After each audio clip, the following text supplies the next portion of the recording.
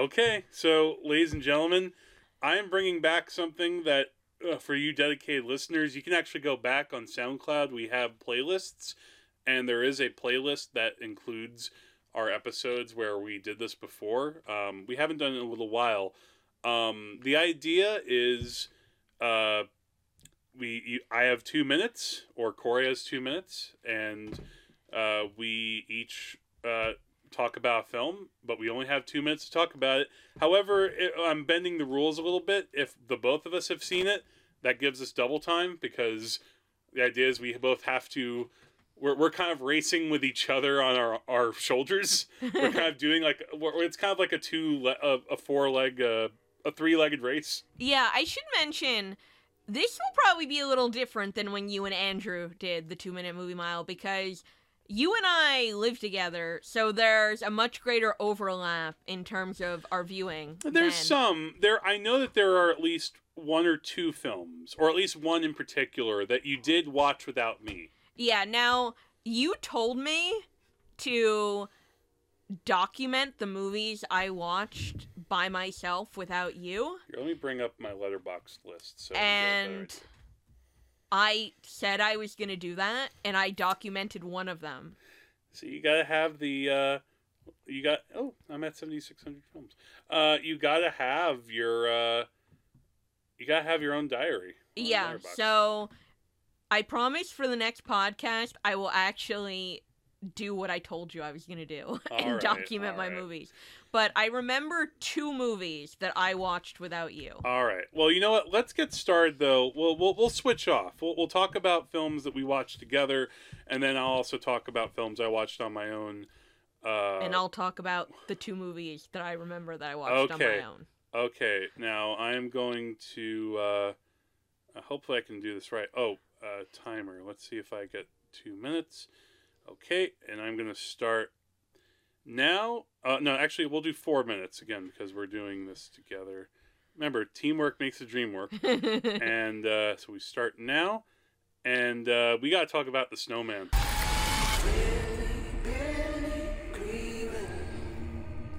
He calls himself the Snowman Killer.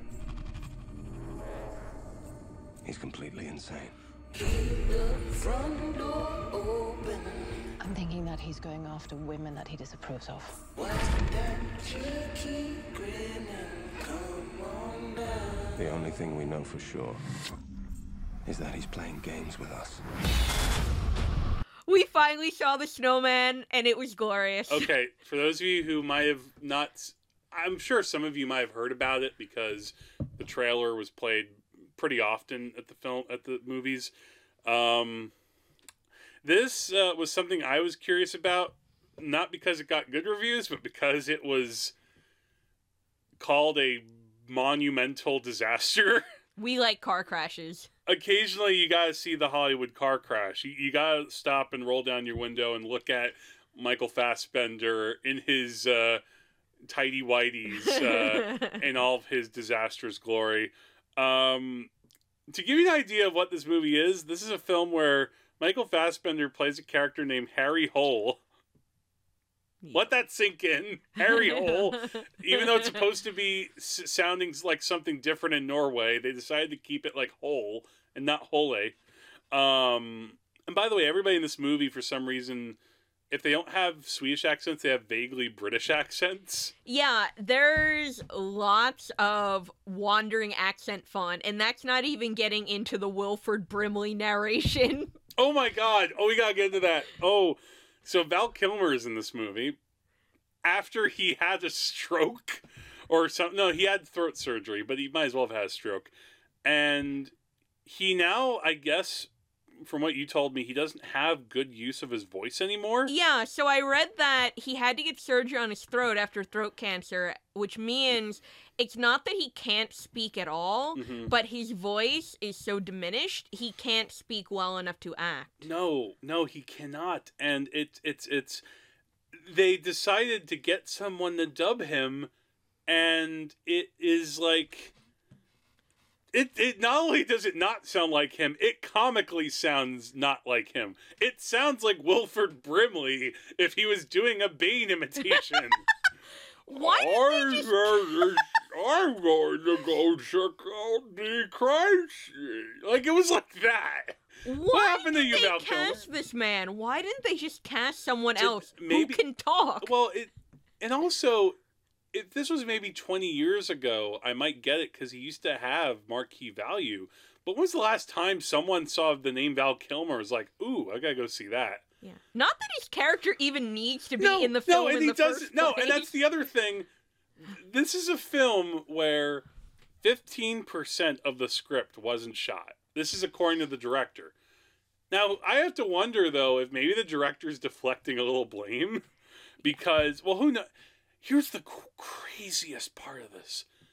This has an editing credit for Thelma Schoonmaker, 3-time Academy Award-winning editor of Martin Scorsese films, Thelma Schoonmaker. And Scorsese is executive producer on this, too.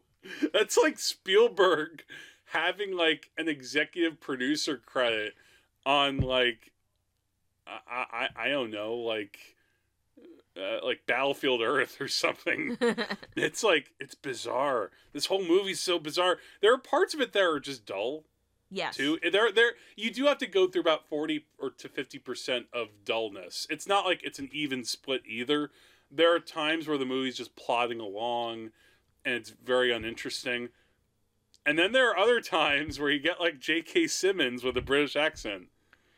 Yeah, so the plotting of this movie is incomprehensible, and it's crazy, and don't see it in the theater, but No. it was fun to make fun of at home. Yeah, now that it's on DVD, everybody should go check it out. Post haste. So that was our first film.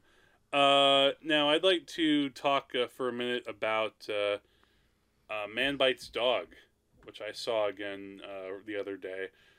This is a French film that came out in the early 90s. It is one of the... I forgot how brutal this film is. So what this movie is about, for those of you who haven't seen it, it has a different title in France, and I forget what it translates to. I think it translates to something like where it's happening around you, or something like that. The whole movie is shot like a mockumentary, or like a documentary, where a camera crew is following around this very charismatic, very opinionated, very French guy who is killing people. That's basically what he's doing. And this camera crew at first you think that maybe they're following him to be like a quasi-verite type of thing. But no, they're following him, and soon they become part of it. And they become part of some killings. It almost has a quality like Spinal Tap in a way, because members of the crew keep on getting killed off too when like the main character is shooting at people, and it becomes like in Spinal Tap when they just keep replacing drummers. So it's a very dark comedy about, again, a guy who's going around killing people, and shot like, you know, like a found footage movie. And I don't know, you need a strong stomach for it. I know you do, so maybe you would like it. In a way, it feels like it's also kind of skewering Godard movies from the early 60s, which always a nice thing to do. Always a nice thing. Yeah, it's very much like, I think watching it again, I noticed Breathless was really on its mind. And so, yeah, it's on the Criterion collection, so if you've seen it, hopefully you've seen it. If not, go check it out. So we have that. You have a movie that you watched, and I'm curious to hear your thoughts. So, starting now. Me Before You? Yes. Basically, the material did not translate very well from book to screen, because the premise of the movie is both far-fetched and conventional, because it involves a woman who becomes a caretaker for a quadriplegic man, and they fall in love. In the book, the relationship and the characters have depth and complexity. Mm-hmm. In the movie, they don't. And the author adapted the author of the book adapted the movie. Oh, she did? Okay. So it hits all the major plot beats, but the problem is the strength of the book was not in the plotting. The strength of the book was in the gradual development of the relationship and in the depth of the character development, that doesn't really work. And frankly, certain things that I found quite heartwarming on the page are just really corny when you watch them. Well, it's hard to sometimes translate dialogue and emotion like that, like, because as a reader you can get something out of it that is like personal. So, but then actors doing it, you're kind of relying on Emilia Clarke's eyebrows. Oh, Emilia Clarke's eyebrows were my favorite thing about this movie because they were incredibly expressive. The movie wasn't awful. There were a few individual scenes that I enjoyed. Emilia Clarke had amazing eyebrows and an amazing wardrobe, and she's gorgeous. And I love that those are the things that you can single out about her performance. I showed you the final scene in this movie where, spoiler alert, the quadriplegic man kills himself, and it's metaphorically represented with a floating leaf, and you laughed your face off because it was terrible. So, yeah, obviously. Meh. Exactly. So that's 2 minutes for that. We now need 4 minutes. We need a little bit of a sprint time so that we can talk about Wish Upon. I wish Darcy Chapman would just go rot.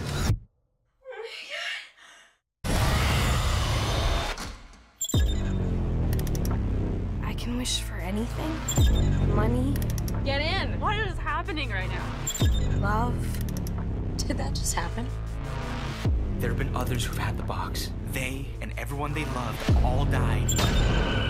When the music ends, the blood price is paid. Oh, yes. Which I might have brought up before on the podcast when Andrew was here, but we need to talk about it again. Now, we saw Wish Upon in the theater when it came out, because we're awesome, and then we watched it again this weekend. Yes, so for those of you who don't know, Wish Upon is a teenage horror movie where this girl, her mother dies at the start of the film. We don't quite know why, but, we'll find out, obviously. Then Ryan Phillippe, we cut ahead like 10 years later, and this girl's father is played by Ryan Phillippe, who for some reason is a dumpster diver. And daughter's like, "Shut up, Dad, don't come to school and dumpster dive, you're embarrassing me." Anyway, father finds a wish box, Chinese wish box.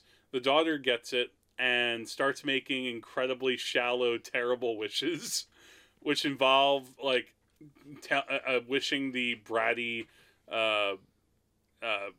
bully at the school would rot. That her grandfather or uncle or whoever left her like all the money in the will. Her father was cool. That's an actual wish in this movie. It's and then Ryan Phillippe has saxophone solos. Her friends are looking at her father like, he's so hot.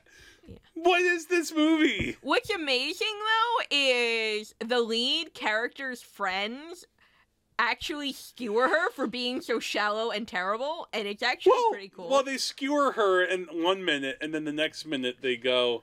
But bias things. Yeah, well, that's the thing. They skewer her, though, after she's taken them all out and bought them, like, $500 handbags and whatever, and, like, all this magical money that just drops on their laps, like, because of a wish. And, oh yeah, the other thing, too, is that it's a monkey's paw story mixed with Final Destination, because this movie is also very much in love with having lots and lots of very gruesome,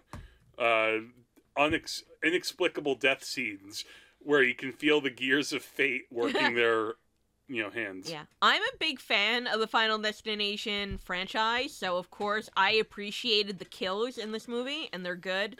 Well, to me, the thing is, in the Final Destination films, I feel like, though, in those films, there's a little bit more, I'm not going to say seriousness, because a lot of those kills can be really over the top, but you never get the sense that the director is really screwing with the audience. There's a scene in this movie where, I think her name's Sherilyn Fenn? Yeah. Yeah, who played Audrey on Twin Peaks. She's in the movie as this girl's neighbor. She has the most ridiculous, cock-teasing death ever. Every single garbage disposal in the history of cinema has committed murder. Yes. 100% of movie garbage disposals have murdered. If Chekhov had been alive, he would have added the garbage disposal to his list. So, it's terrible in a funny way. We didn't even mention how the character's bike from the first scene when she's a child is in exactly the same place 10 years later. It's funny. The kill scenes are good. Jerry O'Connell pops up in one scene for no reason. Because he needed a paycheck, I guess, for a day. This is very funny. I am so glad that we have seen this movie twice, and I will probably watch it again. It is very fun. It probably has some rewatchability. I will definitely grant you that. So that was Wish Upon. Yeah, you know what? Actually, we'll do another 4 minutes because we got to slap some praise on Pam Grier. Yeah. And coffee is the color. We saw this on the big screen. Alamo Drafthouse had like a nice 35 millimeter screening of this film. For those of you who haven't seen Coffee, what's wrong with you? Go see it. Because this is it's often called a blaxploitation movie. The thing to me that I love about Coffee, though, which I think sets it apart a little bit, is that I think the filmmaker, this guy Jack Hill, really cared about what he was doing in this film. Like he wasn't trying to make something so goofy or anything that it would just be something you could watch and make fun of. Like, it has a real story to it. And yeah, there are a couple of goofy parts, I will say. There is a cat fight. And the cat fight is amazing. Yeah, and it involves Pam Grier against, like, 4 other hoes that she puts razor blades in her hair, so when this trifling hoe goes to pull her hair, she sticks her hands in the razor blades. Oh, don't spoil the fun. This movie came out 40 years ago. If they haven't seen it by now, that's their problem. Well, yeah, but maybe not. I don't know. I won't defend that. The Pam Grier, I think, is also the reason to see it. She's the one that you watch certain blaxploitation movies. Like, I've seen, not all of them, but I've seen the big ones. I've seen Shaft. I've seen Superfly. I've seen The Mac. A lot of guy-driven movies. She was the first real heroine star in these movies. And it's not, it'd be one thing if she just had attitude, but she's a great actress. She's so amazing, and I could use all the time we have left just gushing over how much I love Pam Grier. Yeah, it's aside from, she's obviously beautiful and very stacked, but she's also just so much great personality and charm and sex appeal, and if she gets angry at you, you better watch out. Yeah, I think basically the audience feels so many different things about her. Pam Grier is able to elicit so many emotional responses out of the viewer. I mean, you feel so many things about her. She's funny, and she's smart, and she's charming, and of course she is super duper hot. There's a reason this movie made her a star, because it's partly because she was given a really terrific character to work with, but she also what I love is that she just has so much of her own agency. She's constantly figuring out ways to get out of what predicament she's put in. There are times in the movie where she's just kind of like stashed away in like a shack or something like that. But whenever they cut to her, she's trying to figure things out. She's not just kind of sitting there and crying or something like that. She is so strong and so smart and so awesome, and she's the perfect character because you want to discuss literature with her, have drinks with her, and have fun and fuck her all at once.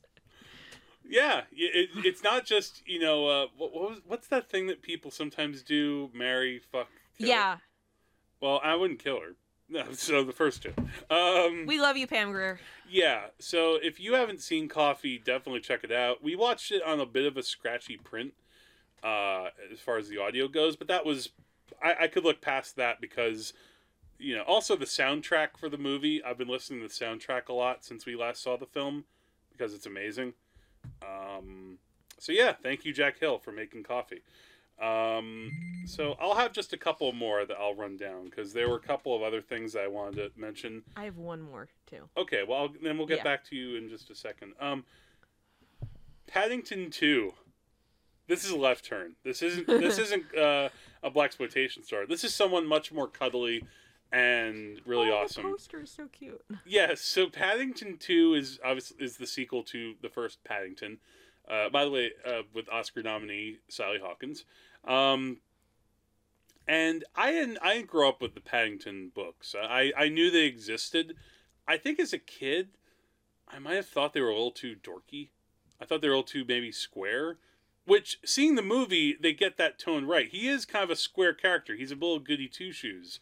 But in a way that is believable. And it's like, in this film, I think you could even go into Paddington 2 without even seeing the first one. Like, they do a really good job at the start of this film setting up all the characters.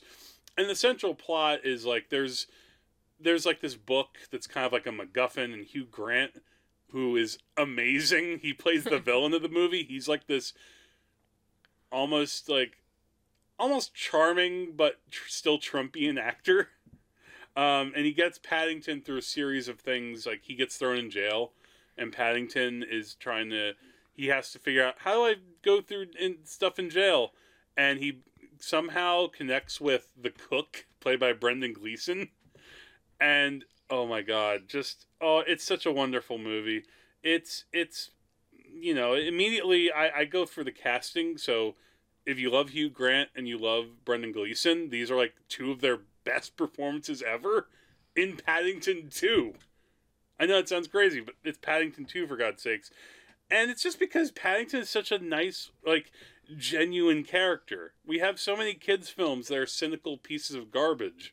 And this is one that is the opposite. It's completely cynicism-free. And, it should be treasured. So, there you go. Your reactions were very adorable when you were watching Paddington 1 on Netflix. Yeah, well, Paddington 1, it's also a very funny movie. Like, the first Paddington, I won't review that now that I've talked about Paddington 2. But the first Paddington is also, if you haven't checked that out, that is on Netflix. And if you're a Doctor Who fan, Peter Capaldi is in it, and he's amazing, because he's just like the town curmudgeon. And he's the one who's like, everybody else on the block, when Paddington comes around, he's like, oh, Paddington, we love you. Peter Capaldi's like, bear. I don't want this bear here. This bear out here.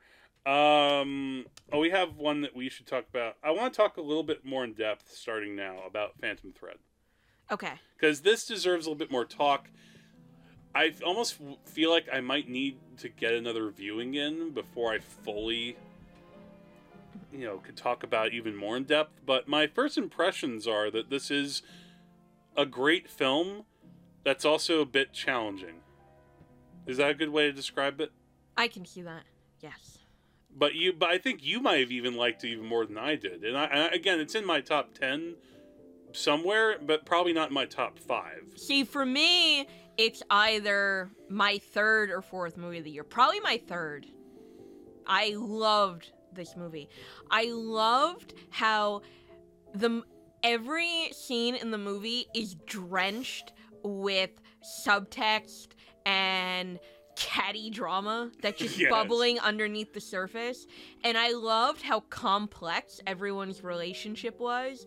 And I loved how twisted it was. It gets twisted. The way that I described it after we saw it, it reminded me a bit like the movie Mother, which also came out this year.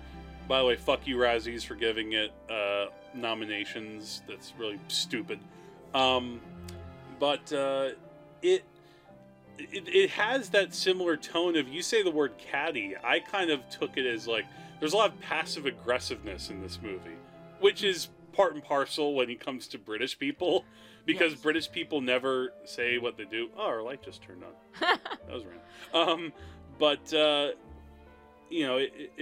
And this newcomer, Vicky Krieps, she is, you have someone really special when this, she has so much screen time. She probably has almost as much, if not more, than Daniel Day-Lewis, and she stands toe-to-toe with him. Yeah, she is just as good as him.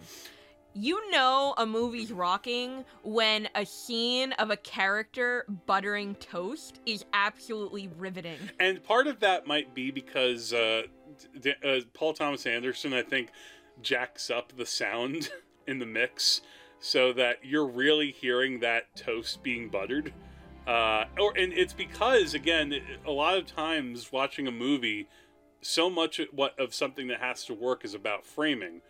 And in that scene, you have the framing is that that character that Daniel Day-Lewis plays, who has the name Reynolds Woodcock, the best Paul Thomas Anderson character name since Dirk Diggler. Oh, by the way, speaking of connections to Boogie Nights, we have a really fantastic New Year's Eve scene in this as well. Yes. Oh, it's gorgeous. If I met him, I would ask him about if he had that scene consciously as a nod back to Boogie Nights, because for those of you who've seen Boogie Nights, one of the most memorable set pieces in that film revolves around New Year's Eve celebration. And bad things happen. And in this case, bad things happen here too, but it's much different. It's like it's a different like styled shot and all that. I think what makes it a bit challenging is because I'm still not sure how I feel about the end of the film. See, you're not the only person who said that. I love the ending of the movie. I love it. There's a part of me that thinks I might love it too, but at the same time, it's so, like, fucked. For me, I love the ending because the ending really decisively established for me what the female character gets out of the relationship, and she finally became a co-equal. I love this movie. Go see it. It's awesome. Yeah, that's a good way of closing out that. And I'm gonna have one more movie to talk about, and then we'll close out this segment.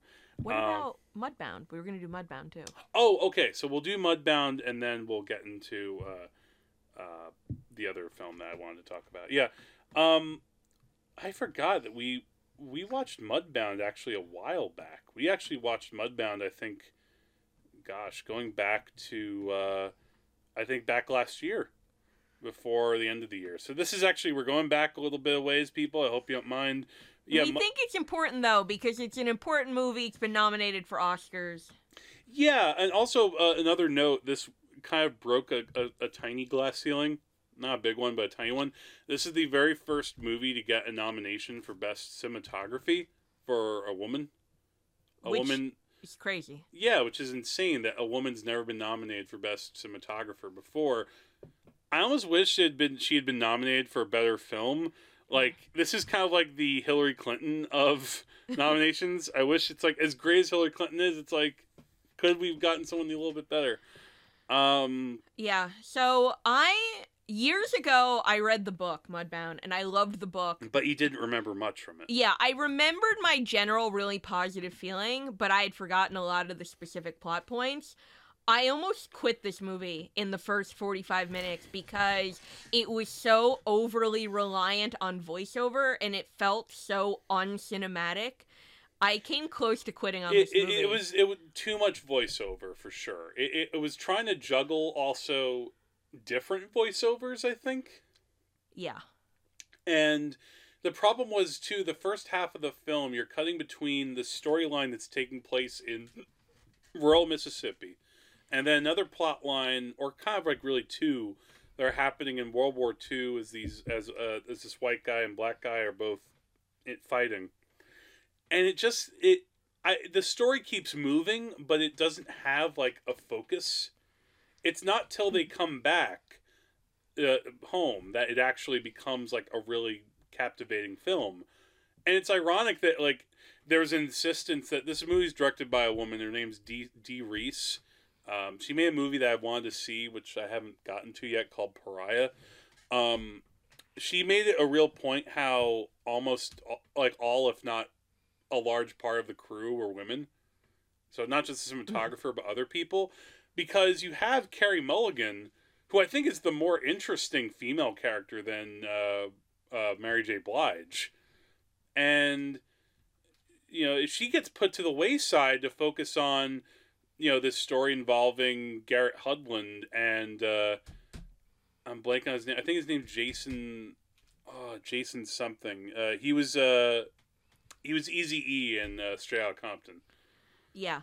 And so it's like the movie made by women becomes more about men. Get your time up things right, women. Yeah, so I would agree with that. I thought this movie was very awkwardly structured in the first half, to the point where I came very close to quitting it. But it got better in the second half when it finally felt cohesive and like it was telling one unified story instead of jumping badly between 3 or 4 different stories. And you have a clear antagonist too. Jonathan Banks, who we all know and love, is Mike. He gets to play a character that's not Mike for once and is fantastic at it. I mean, I like that there was more ambiguity to the racial dynamics at times until it all comes to a head. But yeah, with it, I got what she was going for, but as you said, I almost wish it had been more cinematic. Yeah, it was obvious that, again, I have familiarity with the source material, and to me, she definitely struggled to adapt the first half of the book. Yeah, it was definitely a struggle. And now I come to the last film that I will talk about tonight, which is the documentary Gilbert. I just watched this yesterday, and I need to talk about it because I am a gigantic Gilbert Gottfried fan.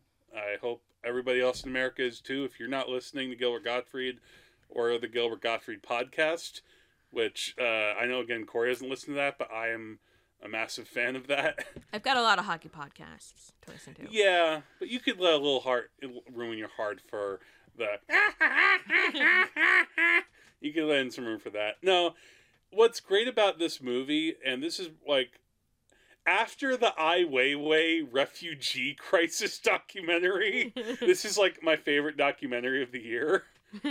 This is kind of like the opposite of what, like, last year we had Weiner, the documentary about Anthony Weiner is running for mayor, where that felt very awkward and uncomfortable at times, as you're seeing like this family kind of subtly coming apart at the seams as this, real New York characters trying to make something of himself.